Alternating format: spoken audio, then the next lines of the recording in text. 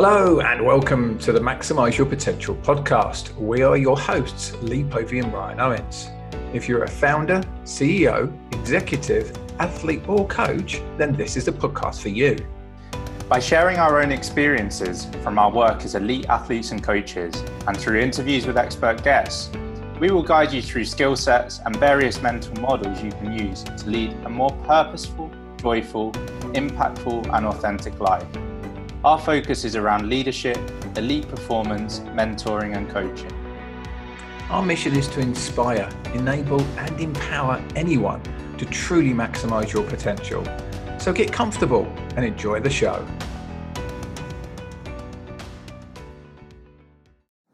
Hello everybody, Lee Povey from Maximise Your Potential here.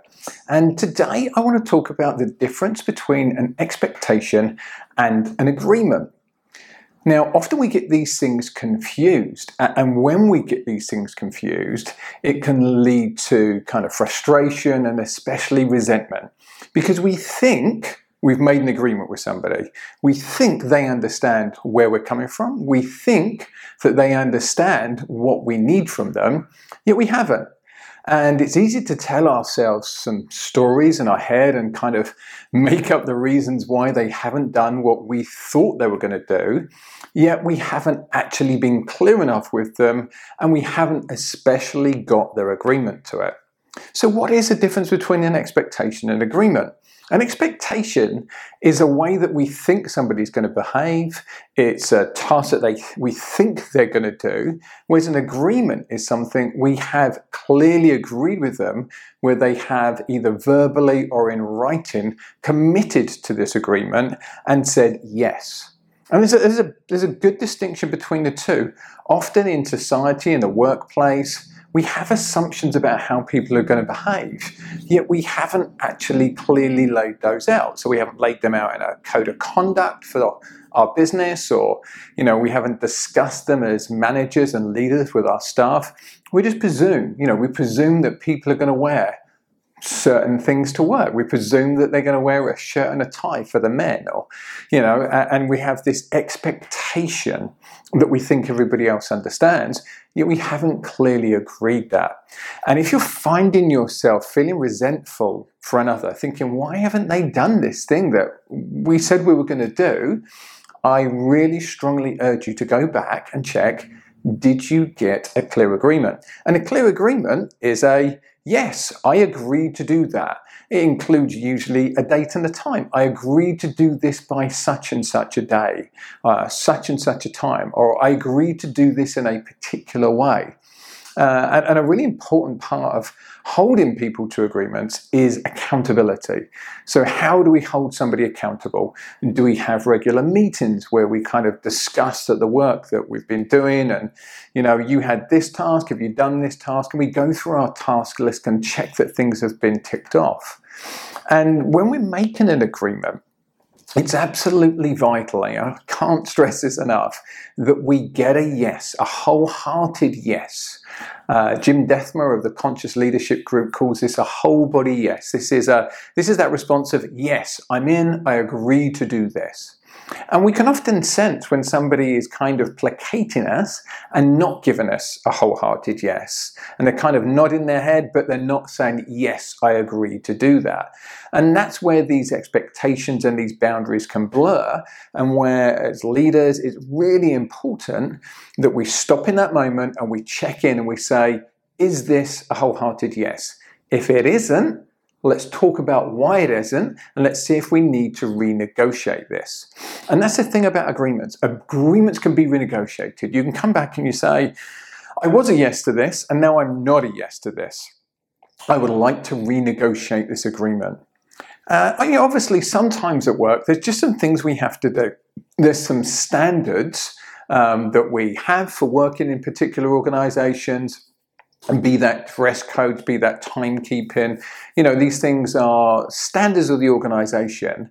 And again, we need to make sure that people actually agree to those. Is there a code of conduct that they've read and signed, and we've got a verbal agreement from them after the code of conduct, as opposed to just sending a code of conduct out and expecting that somebody has read that code of conduct.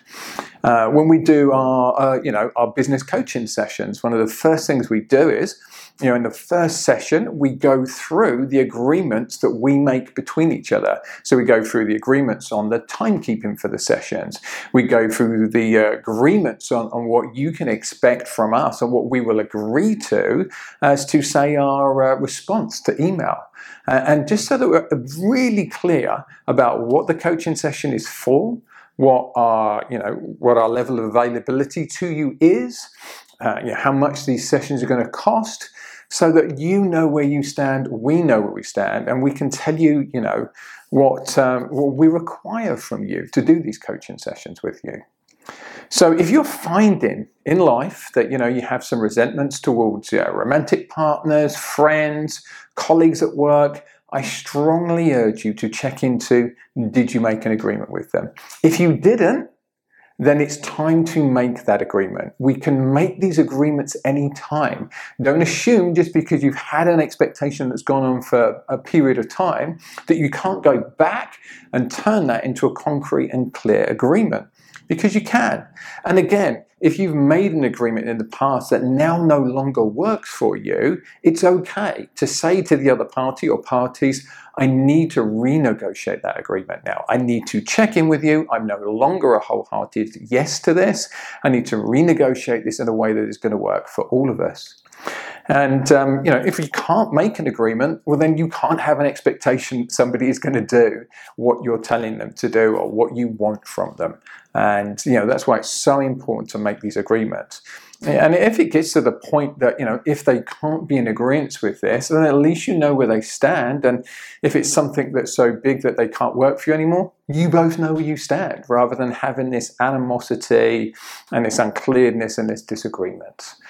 So to wrap up, friends, the difference between an agreement and an expectation is in an agreement, all parties have consented to this agreement clearly. So that's in writing or that's verbally.